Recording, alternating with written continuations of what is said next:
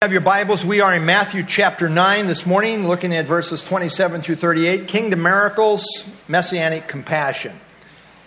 Lord, we thank you for your word now. Minister to our hearts as we study together. Give me the grace to teach accurately and clearly in a way that indeed exalts our Lord and Savior, Jesus Christ. And we pray in his name. Amen. All right, we are in Matthew. Theme, Christ the King. And we are in this section, chapters 8 through 10, the authority of the king, proving his prophetical right to the throne by fulfilling prophecy. And so we will continue on with that theme here this morning. Matthew presents Jesus as the Jewish Messiah who would be king.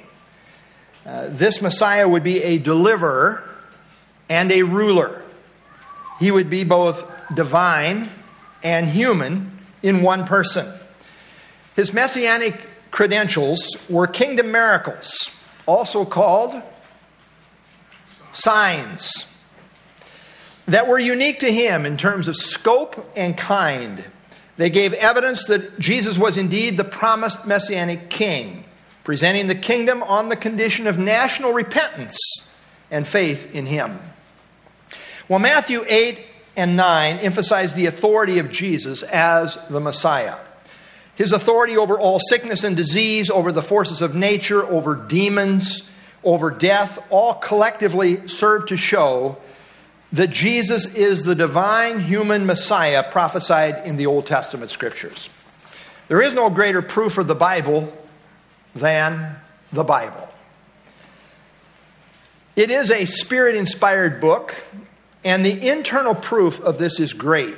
Its wisdom, its beauty, its harmony, and how it all centers in the person of Jesus Christ is truly amazing. He is the centerpiece from Genesis to Revelation. Now, it's not merely that Jesus did miracles, it's how his whole life from every angle harmonizes perfectly with the totality of the prophetic scriptures.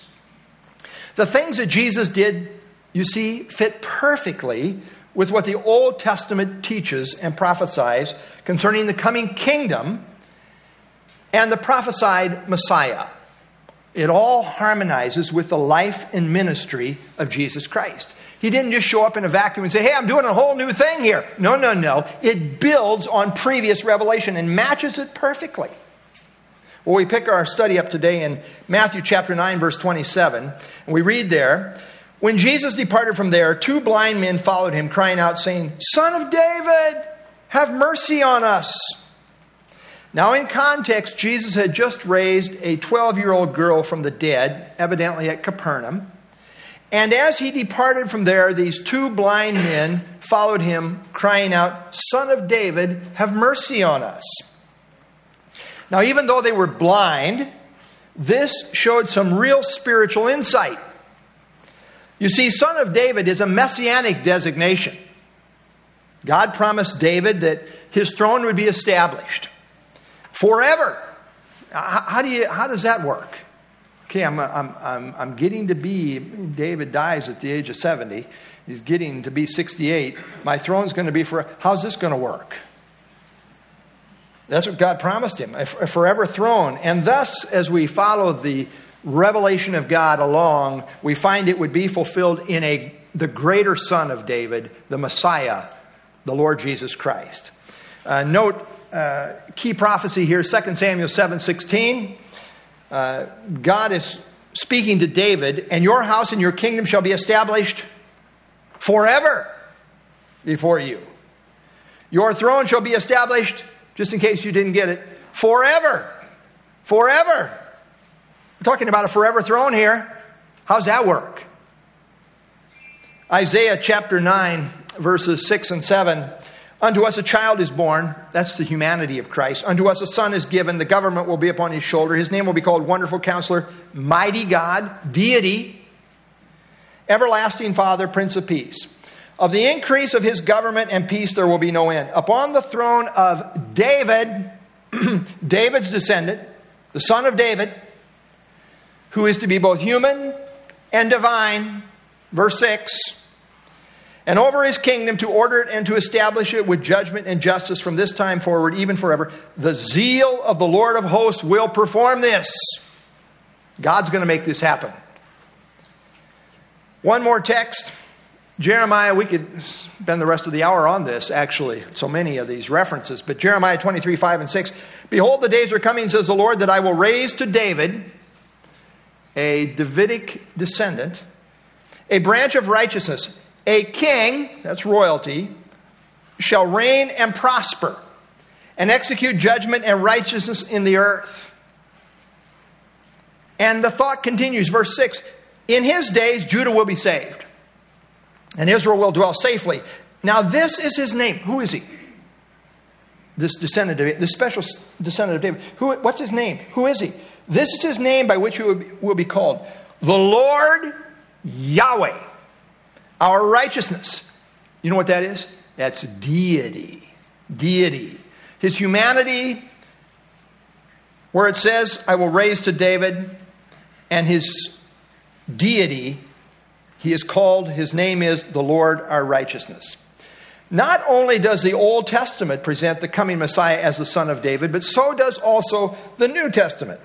Again, there's harmony in all of the scriptures. Romans chapter 1, Paul writes, concerning his son Jesus Christ our Lord, who was born of the seed of David. He's our Lord, and yet he was born of the seed of David according to the flesh, his humanity, and declared to be the Son of God, deity, with power according to the Spirit of holiness by the resurrection from the dead. We constantly see this interweaving of humanity and divinity in one person, in the Messiah. Again, at the end of the book, Revelation 22:16, I, Jesus, have sent my angel to testify to you these things in the churches. I am the root, I'm the source, I'm the creator, I'm the root, that's deity, and the offspring of David, humanity, the bright and morning star. Well, because Son of David is a messianic designation, Matthew, in the very first verse of this book, introduces the book by saying, the book of the genealogy of Jesus Christ, the Son of David. That's where the book begins. Jesus was a descendant of David by adoption through Joseph and by blood through Mary. From every angle, through and through, he is a descendant of David. But beyond that, he is the most special descendant called the Son of David. As we often like to say, he is the greater David. Because he actually is a greater than David, because he's not only David's son, but also his Lord. Not only the offspring, but also the root. Well, since the genealogy of Jesus in Matthew 1, we haven't heard this phrase, Son of David, brought up until this point. This is the first mention of it in terms of the ministry, the earthly ministry of Jesus Christ, as far as what we have recorded. This is the first recognition of Jesus as this messianic Son of David in terms of his earthly ministry. That becomes significant in our study. Now, these blind men evidently knew that when the Messiah comes, he would usher in the Messianic age, which would be characterized as a time when the eyes of the blind would be opened. And they were right in this. These guys had some theology about them, right? Yes, they did. Isaiah brings this out again and again and again. Isaiah 29:18, in that day, ultimately we're talking about the kingdom here, kingdom context here. In that day the deaf shall hear the words of the book, and the eyes of the blind shall see out of obscurity and out of darkness. Isaiah 35, verse 5, the eyes of the blind shall be opened, the ears of the deaf shall be unstopped. Isaiah 42:7, to open the blind eyes, to bring out prisoners from the prison, those who sit in darkness from the prison house. When John the Baptist began to question, and you can understand why he kind of started to question. I mean, after all, he's preaching Jesus as the Messiah and saying, repent, for the kingdom is at hand. You know, if the kingdom's at hand, you're expecting to go into the kingdom, right? It's right here. We need to repent so we can go into the kingdom. And we're expecting to go in, those of us who are repenting. All of a sudden, he's in jail. What have I gotten wrong here? Well, when he began to question whether Jesus was the one to come, the Messiah, Jesus sent this message to him. Jesus answered, and said to them, "Go and tell John the things which you hear and see. The blind see. The lame walk, the lepers are cleansed, the deaf hear, the dead are raised up, the poor have the gospel preached to them." You see, these were Messianic credentials in keeping with the Old Testament prophecies related to the coming king and his kingdom. And he was fulfilling these Messianic credentials to the letter. These are miracles of the kingdom that only the coming Messianic king would bring about in kingdom restoration. These things are indicative of kingdom restoration. We're all waiting for the kingdom. What a glorious golden era that's going to be. What a glorious time of restoration that's going to be. That's what the Messiah brings to the table. And this is why the writer to the early church in Hebrews says this. Very significant verse. You realize it's written to the early church, not far removed from the ministry of Jesus Christ and, of course, the apostles. But he says to that early church that they have tasted the good word of God and the powers, that's the word miracles, the powers of the age to come. What is the age to come? It's the kingdom age. It's the kingdom age. They tasted that. They sampled it in the ministry of Jesus Christ and by extension his apostles. The miracles that Jesus did were unique to him because they were signs that he is the Messiah. And technically, these miracles belong to the kingdom age to come, of which his ministry was really a sampling or a foreshadowing. There's only one Messiah. Only he did these kingdom signs on this level and scope. He was absolutely unique. You know, to claim to do what Jesus did in terms of sign miracles is to claim to be able to do kingdom signs indicating you're the Messiah. Think about that in terms of sound theology. To claim that you're doing kingdom signs is really to claim that you are the Messiah, which is totally heretical. Jesus did what only God can do, what only the God-man can do, what only the Messiah can do. These blind men called on Jesus as the Messiah, the Son of David, and they called on him to have mercy on them. Note, they didn't cry for justice.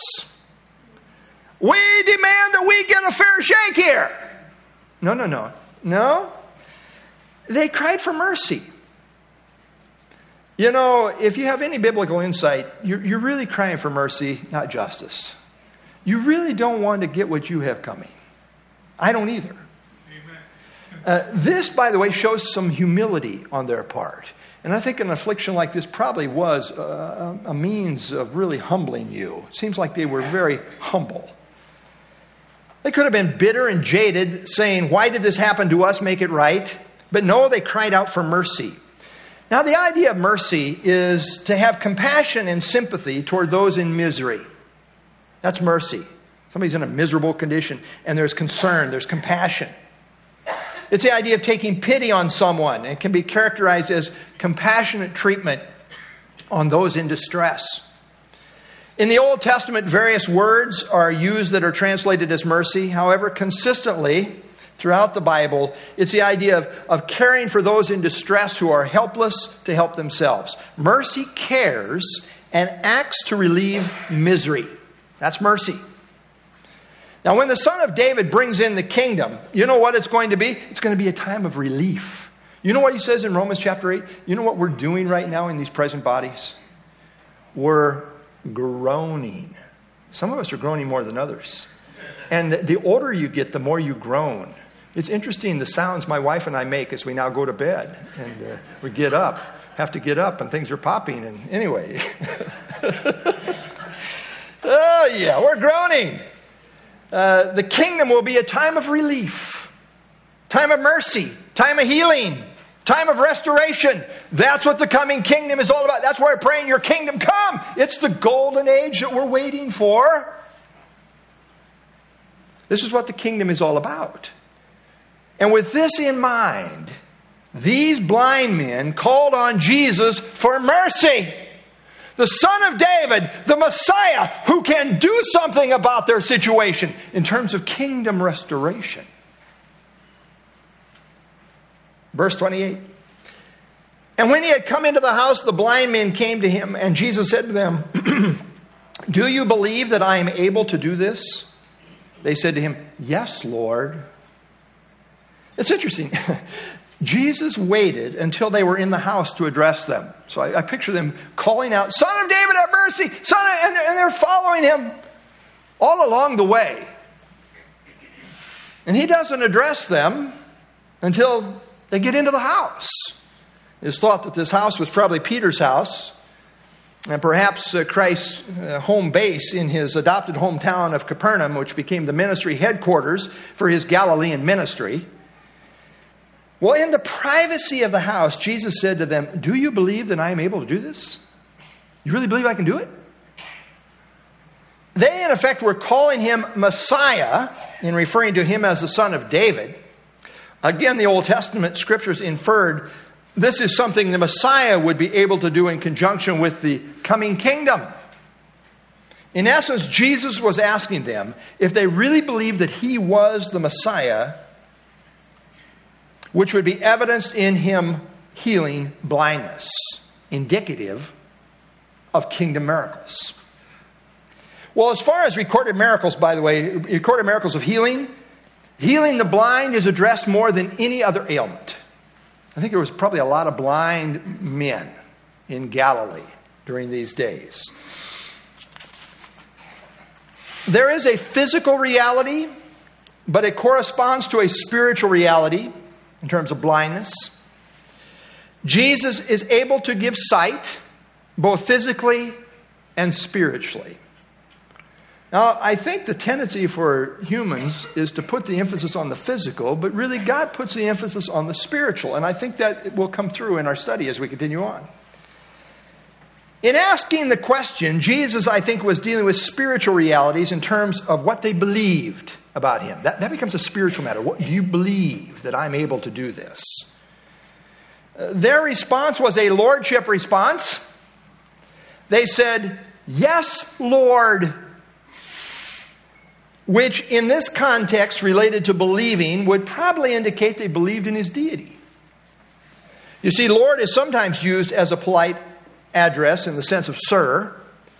But when used in faith of the Lord, it consistently means master, God master. Lord has the idea of one who has authority over. The word Lord and master, that's the idea of Lord, master. They were recognizing that Jesus as Lord had authority over their blindness. Who has this kind of authority? Old Testament scriptures, Yahweh, the King. When he comes to set up his kingdom, he'll have this kind of authority. Jesus said, you think I can do that? They said, yes, Lord. Verse 29, then he touched their eyes, saying, according to your faith, let it be to you. Now, Jesus did not always require faith to heal people. Certainly, when he raised the dead, those people had no faith, right? He didn't stand over the corpse and say, if you just have faith, I'll do something. No. But in this case, Jesus did base his healing on their faith, saying, according to your faith, let it be to you. Now, in terms of spiritual application, people see in connection with their faith. Theologically, we might ask, do people see and believe, or do they believe and see? This is the age-old issue regarding the mystery tension between sovereignty and responsibility. And we do want to emphasize that apart from God, no one ever sees the truth on their own. They just don't. They don't seek, they don't see. That's where we are in our depravity, in blindness. But there is what I like to call the light of conviction, for which people are accountable to respond. We see this early in the Bible in Genesis 4:7 as God reasons with Cain about the issue of sin which was lying at the door of his heart. We see it in Isaiah 1:18 where God says, "Come now, let us reason together, says the Lord. Though your sins are as scarlet, they shall be white as snow." We see it in places like Peter. 2 Peter chapter 2, 20, 21. "For if after they have escaped the pollutions of the world through the knowledge," these people had privilege, have some knowledge. Through knowledge of the Lord and Savior, Jesus Christ. There's the knowledge. They've come to see the truth, to understand, have some knowledge about Jesus for who He is as Lord and Savior. But He says, if they are again entangled in them and overcome, the latter end is worse for them than the beginning. It would have been better for them not to have known the way of righteousness than having known it, to turn from the holy commandment delivered to them. Holy commandment here, I think, is the Holy Gospel, which, by the way, is a command. It's not a suggestion that you believe. You're commanded to believe on the Lord Jesus Christ. Hebrews says this, one of the, here's Hebrews. It's that verse under 2 Peter. Hebrews 10:26. "For if we sin willfully," this is willful rejection. This is sinning with your eyes wide open. "If we sin willfully after we have received the knowledge of the truth," which is consistently used in the New Testament in relationship to the gospel, the knowledge of the truth. God desires all men to be saved and to come to the knowledge of the truth. If we sin willfully after we have received the knowledge of the truth, there no longer remains a sacrifice for sins. There's no other option on the table. So people are accountable for the light that is given. And ultimately, by the grace of God, those who come to believe do so because they have responded to the light of the gospel. So do people believe to see, or do they see to believe? Well, in a qualified sense, both are true. In a qualified sense. Everything needs qualified. We see what God shows us.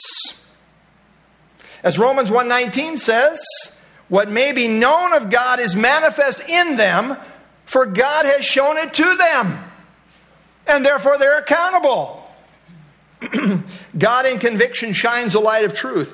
But if people reject it, they remain in darkness and are accountable for their rejection. I love this verse from John chapter 3. And it's all good. John 3:16, 17. I like 18 as well. And 19. Let's continue on. 20.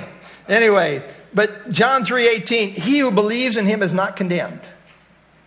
But he who does not believe is condemned already." What is the issue here? Belief. Belief is the whole 9 yards here. He who believes, not condemned. But he who does not believe is condemned. Why? Why is he condemned? Because he has not believed. That's why. You say, well, he just wasn't predestined this way or the other way. No, personal responsibility is emphasized here. Because he has not believed in the name of the only begotten Son of God. And this is the condemnation. Here's the condemnation. What does God say? Here's what I have. Here's my problem. Here's the condemnation. That light has come into the world for which they are accountable. Light has come into the world, and men love darkness rather than light because their deeds were evil. I don't want the light. They reject the light, and therefore they're accountable for not believing. Well, Jesus asked the blind men if they believed, and they said, "Yes, Lord." Jesus then touched their eyes, saying, "According to your faith, let it be to you." A word about faith. In the Bible, faith always has an object. Namely, the Lord Himself and His Word. And by the way, what you think of the Lord, you think of His Word. And what you think of His Word, you think of the Lord. You cannot separate the Lord from His Word. Faith in faith is no faith at all. It doesn't matter what you believe if it's just random stuff. If it's attached to nothing, it counts for nothing. When Jesus said, "Do you believe that I am able?" the focus is on I am able.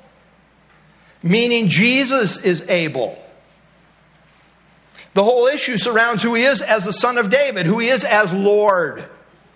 It was their faith in who Jesus is as the divine Messiah, who is Lord, that was honored. It would have not really been a good thing if they had said, we believe that if we just have faith, just in a vacuum, if we just have faith, that's good enough, isn't it? No. The issue is faith in Jesus for who he is. This is always the issue. Faith always has as its object God and his word. God and his word. Faith in faith is empty faith. Faith must be in the Lord and his word. Verse 30. And their eyes were opened, and Jesus sternly warned them, saying, "See that no one knows it." Boy, doesn't this kind of smack of a strange thing to say? Their eyes were opened. And Jesus sternly warned them. Not like saying, could I make a suggestion? Sternly warned them, saying, "See that no one knows it." Now they have just said, "Yes, Lord." You'd think they said, "Well, you're the Lord. Okay, if you don't want anything said, we're not going to say anything. We're going to walk out of here and looking around, and people are going to say, 'What's happening?'" We're not talking. Immediately their eyes were opened, only to hear Jesus sternly warn, "See that no one knows it." Isn't that an interesting command? I'd say so. If you're a thinking person, that's an interesting command. I mean, how could these formerly blind men keep their healing a secret? Is it even reasonable to ask this? Of course it is, because the Lord just said it, so I'm not going to argue. But you look at these guys. What were they supposed to do? They couldn't lie about it, right? Are they supposed to go on pretending they're blind? No. What are they going to do? This is a real problem. This is a real challenge, isn't it? Yeah, put yourself in their shoes. This is a pattern in Christ's ministry at this point. In chapter 8, he healed a leper, and then he said, "See that you tell no one." 8:4. After Jesus raised the 12-year-old girl from the dead, as seen in Matthew 9:24, the parallel passage in Mark 5:43 says, Jesus, quote, "commanded them strictly that no one should know it." Again, it's hard to hide a daughter who's been dead and is now alive. And now, upon healing these two blind men in the somewhat privacy of the house, he sternly warned them, "See that no one knows it." So we see this pattern. Why this emphasis on don't tell? That's a good question. There may be a couple of things in view here. Commentators are all, batting this around, trying to figure it out. Again, realize the context. This is the first time that we publicly have somebody hollering out, "Son of David!" And you have to realize the context here. In the context that he was in amongst the Jews at this point, there was tremendous Messianic fever, charged with political connotations. Political connotations. You know one thing Jesus didn't come to be? He didn't come to be a political savior. He didn't come for that reason. Might not want to spread the word there. That's not the right message. Maybe not. So there was a lot of Messianic fever, and the thought was that Messiah would politically take over and throw off the yoke of Roman oppression. Bring it! Bring it! We're ready for deliverance. Recall in John chapter 6 when Jesus gave the people free breakfast, free food. It says, trying to force him to be their king. And so what happened? So he departed. That's not how it works.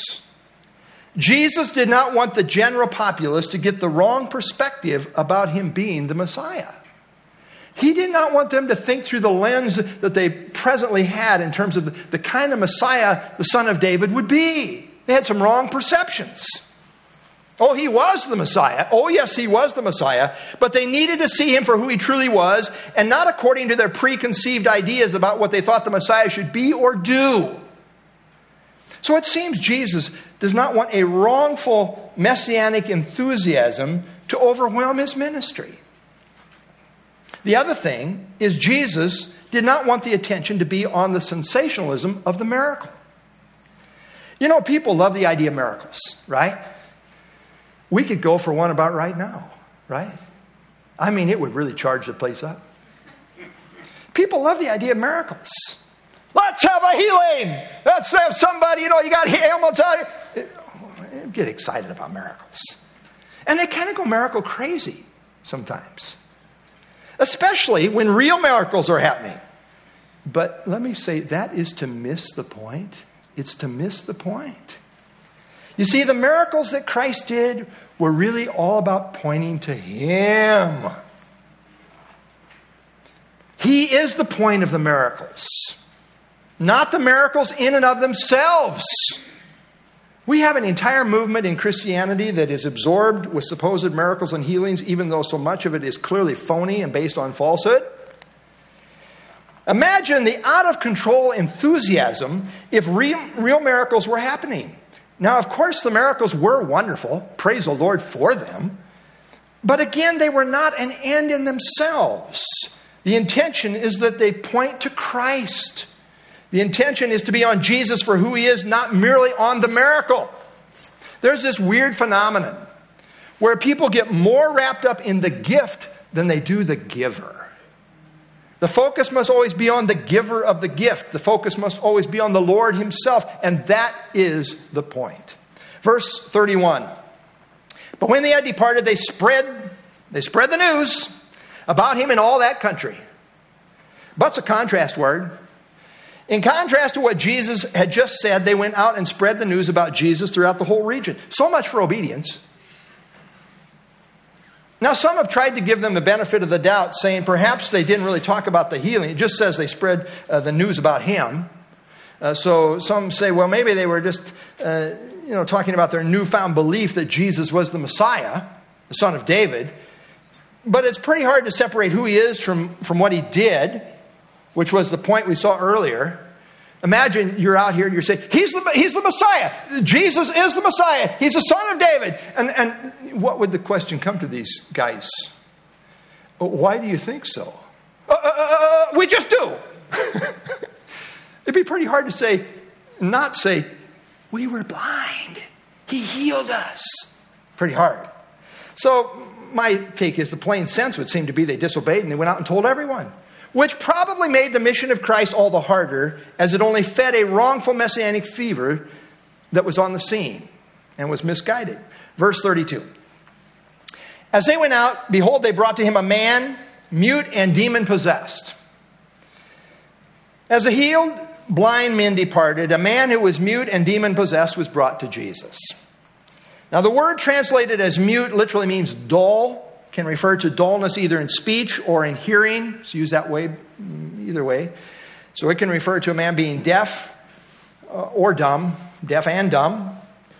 The Bible makes a clear distinction between that which is just physical illness and that which is demonically caused affliction.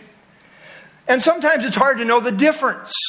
I see these people walking around making all kinds of contortions and spewing all manner of nonsensical speech. And I wonder, is there demonic activity involved here? Or is this strictly a mental or a physiological problem? Often it's hard to tell, frankly. It's hard to tell. I remember when I was a young man in Bible college preaching at a certain ministry in a certain facility. And there was all kinds of people there. And boy, as I was preaching along, some of these people started spewing all kinds of hateful words and all kinds of filth. And when I stopped preaching, it just quieted down. What is this? Is this just them? Or is there demonic activity involved? It's hard to know sometimes, honestly. I think we do have to be careful. The world out here, however, seeks a natural explanation for everything. It's just mental illness.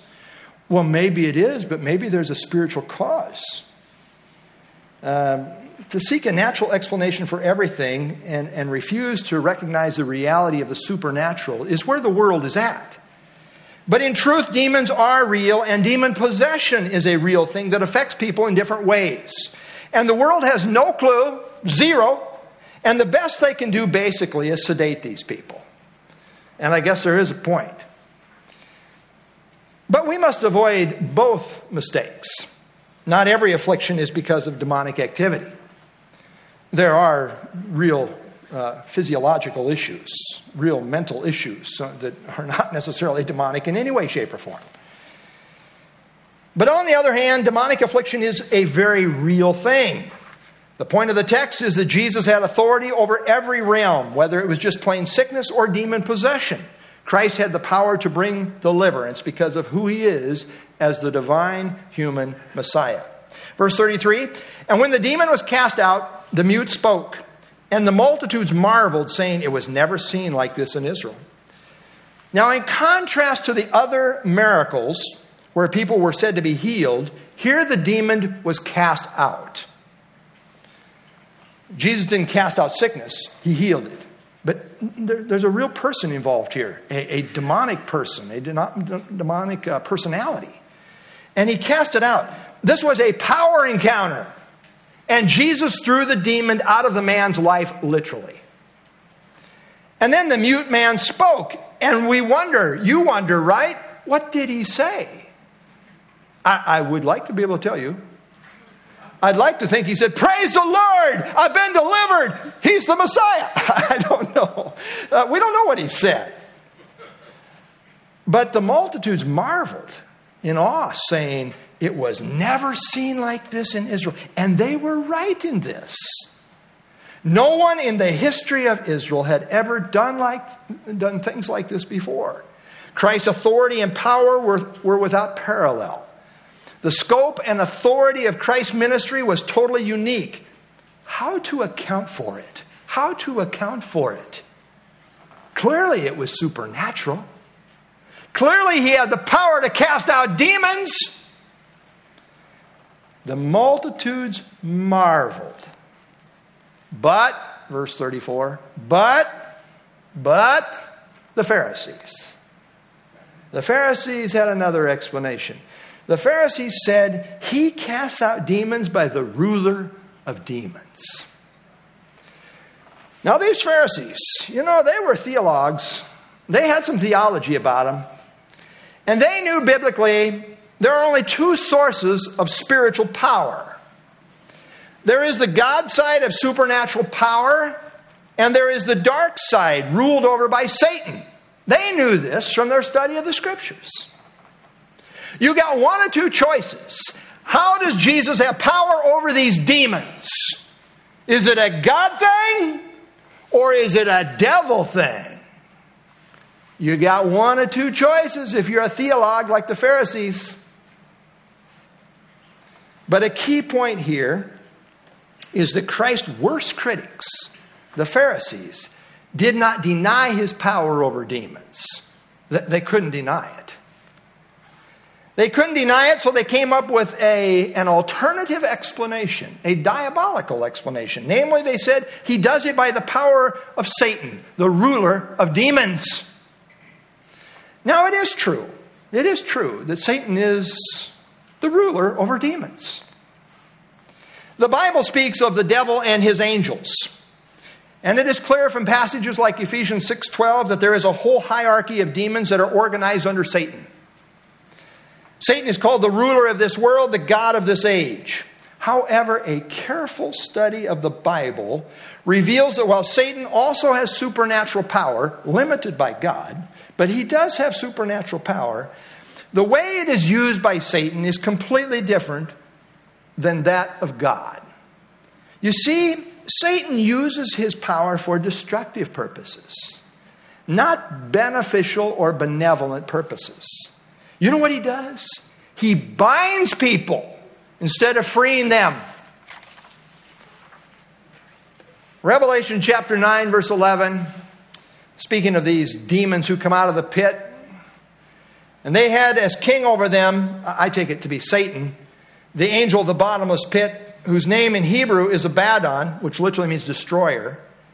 But in Greek he has the name Apollon, which also means destroyer. Everywhere you look in Scripture, Satan is a destroyer. He goes about like a roaring lion seeking whom he may devour. He wants to destroy. That's his nature. He does not come to help people. You say, wow, I was really blessed by Satan. No, you weren't. He never has a benevolent ministry. In contrast, Christ's ministry was good and benevolent on a massive scale.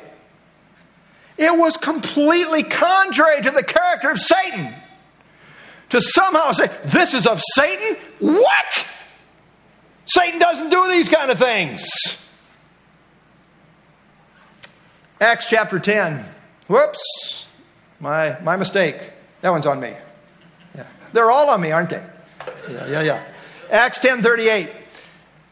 How God anointed Jesus of Nazareth with the Holy Spirit and with power, who went about doing good and healing all who were oppressed by the devil. For God was with him. See, Christ went about doing good, but in contrast, the devil oppresses people. To claim that Christ's power to free people from demons was by the power of Satan is completely contrary to the nature and function of Satan. That just is a total non sequitur. It does not follow.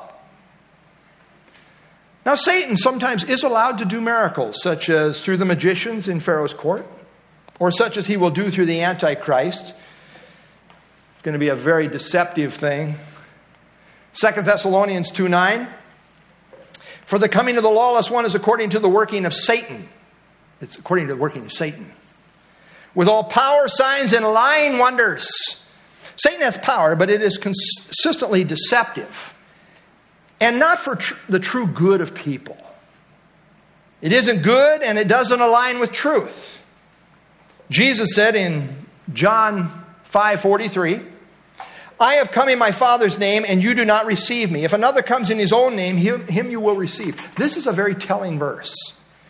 When Jesus says he came in his Father's name, this means he comes in accordance with what the Bible reveals about the character and nature of God. You do understand that Jesus represented God, so much so that he was God in the flesh, perfectly, the perfect representation of God. He comes in accordance with what God says in the Old Testament. He came in perfect harmony with glorious, wholesome kingdom standards and prophecies, presenting the truth that he is the king, presenting the kingdom. Jesus' life and ministry align perfectly with God and his word through and through. In contrast, when the Antichrist comes, empowered by Satan, he comes doing powerful things. Are you ready for this? In a vacuum. Just drawing attention to himself. He comes in his own name. I'm who I am because I say so. Jesus says, I am who I am because of what God says. I'm here fulfilling prophecy. I completely align with the Father. Not so the Antichrist. He's not fulfilling Messianic prophecy. He's just doing deceptive signs and wonders that are totally self-oriented. His life will not align with the character of the Word of God in terms of being the true Messiah. Well, thus, ascribing Jesus power over demons to the ruler of demons was completely and totally inconsistent with Scripture. They completely butchered and slandered the nature of Christ's ministry. Completely.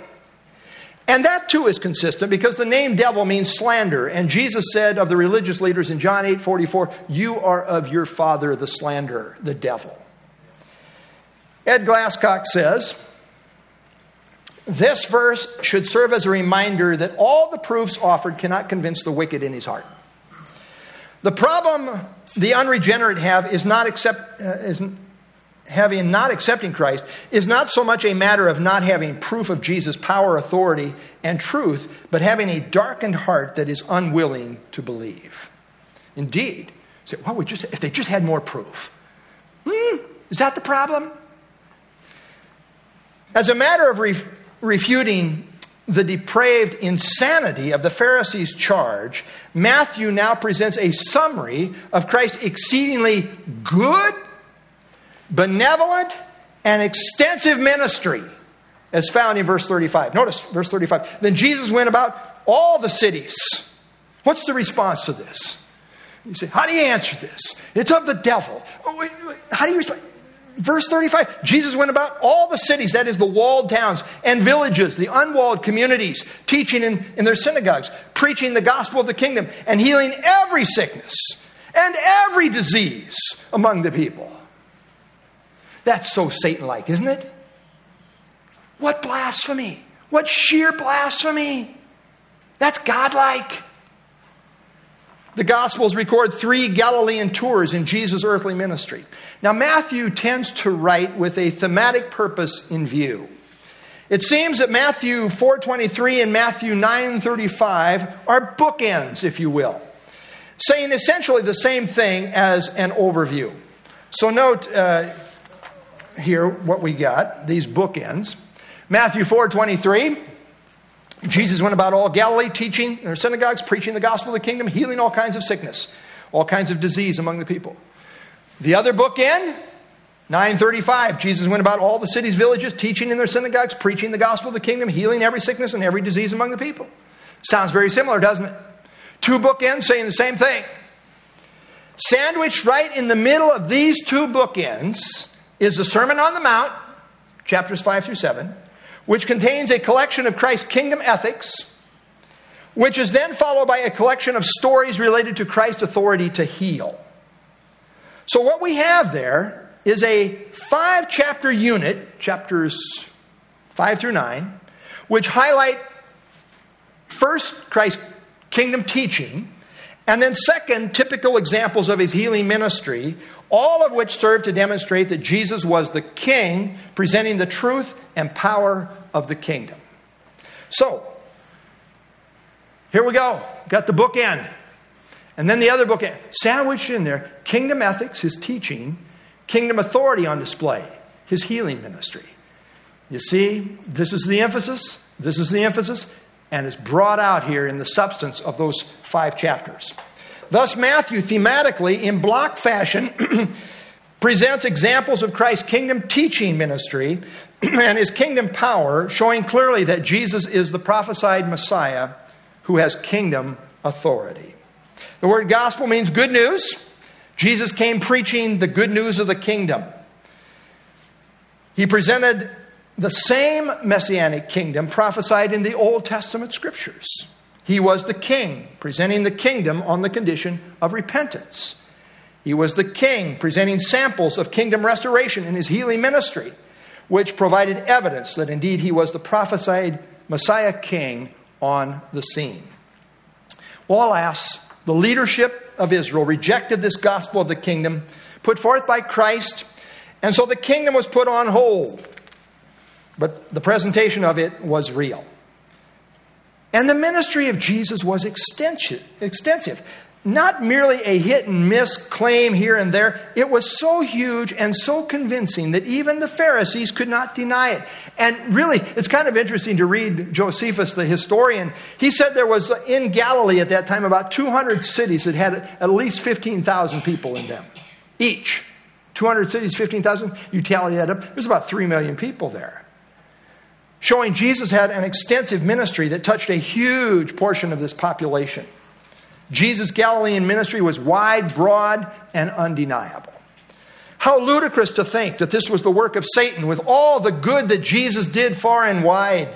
The whole issue is insanely wicked. I just can't emphasize how wicked this was, what the Pharisees said here. And it builds as we get to chapter 12. And in contrast to Satan, you know what? In contrast to Satan, Jesus actually cares about people. Satan comes to harm, kill, and destroy. Jesus came bringing healing and kingdom restoration. And Christ's ministry was in stark contrast to the religious leaders who did nothing but oppress the people with their hypocritical legalism. Verse 36. But when he saw the multitudes, he was moved with compassion for them because they were weary and scattered like sheep having no shepherd. The idea of compassion is that of deep empathy that cares deeply. It is great emotion that feels sympathy. And he saw them, as it says here in my New King James, wearied and scattered, which is really better translated as distressed and downcast. He saw them in their spiritual misery. Like I say, weary is better, distressed, harassed, severely troubled. Scattered is better, downcast, thrown down, utterly helpless. That's how he saw them. But note the qualifier, like sheep having no shepherd. This explains the root problem behind their miserable condition. These people needed shepherding. They needed spiritual care. Sheep are interesting creatures. And the Bible compares us to sheep a lot. Sheep are neither strong, nor smart, nor swift. They tend to go astray and get lost. Not possessing fangs, claws, powerful muscles. They have no weapon for self-defense. And they need a shepherd. They need a shepherd for protection. These people, with their hypocritical, legalistic, proud, self-oriented religious leaders, had no real shepherding care. They were distressed and downcast. In chapter 10, verse 6, Jesus calls them the lost sheep of the house of Israel. Many commentators think Jesus may well have Ezekiel 34 in mind. I won't read the whole thing, but notice it begins there. The word of the Lord came, prophesy against the shepherds of Israel. Prophesy and say to them, thus says the Lord God to the shepherds, woe to the shepherds of Israel who feed themselves. Should the shepherds not feed the flocks? All they were thinking about was themselves. So what does God say he will do to remedy the situation? Well, you read on in that chapter, thus says the Lord God, indeed, I myself will search for my sheep and seek and find them out. Why did Christ come? Well, he came to seek and to save the lost. He is. Notice, thus says the Lord God, I'm going to do this. How? In the person of Jesus, the Messiah. God, in effect, says he himself will do it. And ultimately we find this is true. The Messiah, who is the shepherd. He is called in the Bible the good shepherd, the great shepherd, and the chief shepherd. Christ's shepherding ministry will come to a climax ultimately in the kingdom. We see in Isaiah 40, verse 11, he says, he, the Messiah, will feed his flock like a shepherd. Micah 5:4, and he shall stand and feed his flock. These are kingdom contexts. Jesus himself is ultimately the shepherd who ultimately will tend to his flock in the coming kingdom. But in the meantime, God's program calls for using people to help him in the work of bringing people into the fold who will be in the kingdom ultimately. You know, God could just supernaturally do anything and everything that he wants to do without the help of anyone. Do you really think he needs you or me? No. But you know, God has chosen to use us. You know, God was so impressed with himself when he did that crowning work of his creation. And he said, wow. He didn't say, you know, it's not inspired, but kind of. He said, very good. You know, it's kind of like I'd say, wow. Right? I mean, that's after, he didn't say that about the rest, but when he gets done on the sixth day with that crowning work of his creation, it is very good. God made us in his image. And we have a special mission in the world. We are to have dominion. We're to be kind of in charge of what's going on here, under him. And indeed, even though God uses human instruments to carry out his plan, all the glory goes to God alone. But the point is, God wants to use people in the process of bringing in the harvest of souls. This is his plan and mode of operation. He uses people and he uses prayer and he uses people who pray. Hope you're one of them. Verse 37, then he said to his disciples, the harvest truly is plentiful, but the laborers are few. Jesus here changes metaphors from that of sheep to that of harvest. People are like sheep who have gone astray. They need to be brought in like a ripe harvest. You know what is needed here? The harvest is plenteous, but the laborers are few. We need workers. We need workers. It's so interesting. Christ said, the problem is not the harvest. We say, the harvest, there's no harvest. That's not what Jesus said. Plenty of harvest. You know what our problem is? We don't have enough workers.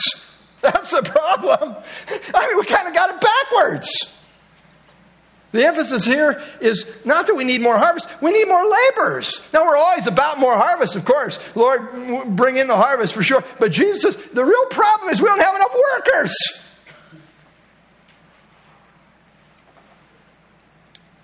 For too long we have said the church doors are open. Why don't the people come? Where are they? They're out shopping. They're out going to ball games. They're out. I don't know where they are. In bed, that's where they are. But really, we need to realize we need to go and make disciples. Then they will come to church. We got to go make disciples. That's on us. Isn't that what the Great Commission says? I think so. The end of the book, this very book, Matthew chapter 28, the Great Commission, go and make disciples. And there's no end to the work. I love what I do. There'll be work for me until I die. I mean, some capacity. There's no end to this work. For me or you. The harvest is plenteous. So we need to be evangelistically seeking to make disciples. And there's no end to this work. The harvest is plentiful. What is needed is more workers. Are you a worker? You available? You know, they say that 90% of the work of the church is done by 10% of the people. Now, we know that's not true here, right? We know it's not true here because we don't want it to be true. True postmodern thinking. No, I'm just kidding. I trust it's not true here. But it is true that often the minority do so much of what needs to be done. We need more laborers. And by the way, the ministry is work. Work. People a lot of times, they want a job where they don't have to work. Think about that. That's not what we're talking about. It's work. And it's easy to become a spectator. A spectator. You know, God never intended Christianity to be a spectator sport. And frankly, there's a lot of spectator Christians. Spectators. How in the world do we expect to hear the Lord say, well done, if we haven't done it? It's the thought that counts, right, Lord? It's I thought about it. Well done, you good thinker. I don't think so. Become a worker in the harvest. We need you. The Lord wants to use you. And me. Someone has defined a football game as 22 men on the field desperately in need of rest and thousands of people in the stands desperately in need of exercise. Sadly, that often describes the condition of the church. Consistently, we have situations where the harvest of the ministry is great, but we lack workers. So what should we do about it? Bellyache, gripe, complain, develop a critical spirit towards the 90%. Is that what we should do? No. Jesus said, therefore pray. Pray. We got a problem here. We need more workers. Plentiful harvest, that's not the problem. We need more workers. What should we do about it? Well, God just sovereignly will do it. He will, but he works in conjunction with prayer. How does prayer and sovereignty work together? I have no idea. All I know is Jesus said, pray. Pray the Lord of the harvest to send out laborers into his harvest. Jesus told his disciples to pray to the Lord of the harvest to send out laborers. So we need to pray about this. That is the first thing to do. Before doing anything else, we need to pray about it. Ed Glasscock again says, perhaps one of the difficulties in motivating people to the mission field is our dependence on human inspiration rather than divine. Sincere prayer will be more effective than professional recruiting. I wonder how many Christians believe that. We need some professional recruiting. That's what we need. How about prayer? How about prayer? Many Old Testament texts present Yahweh as the master of the harvest at the end of the day. The Lord of harvest, I believe here, refers to Jesus. In the flow of thought in chapter 10, it goes on to show that Jesus sent out the 12. And note that often we ourselves become the answer to our prayer. Here in chapter 9, the disciples are told to pray about the needed laborers, and then in chapter 10, they are sent out. Thus, they became the answer to their own prayers. Perhaps we have too few laborers because we have too few prayers. Jesus connects the provision of laborers to the activity of prayer. God works through prayer. The harvest is plenteous. The need is for workers. How do we get them? It happens through prayer. And maybe I should say at this point, let's pray. And we do want to say that, but first we're going to have our closing song. So let's do that. Let's stand and have our closing song, and then I'll lead us in prayer.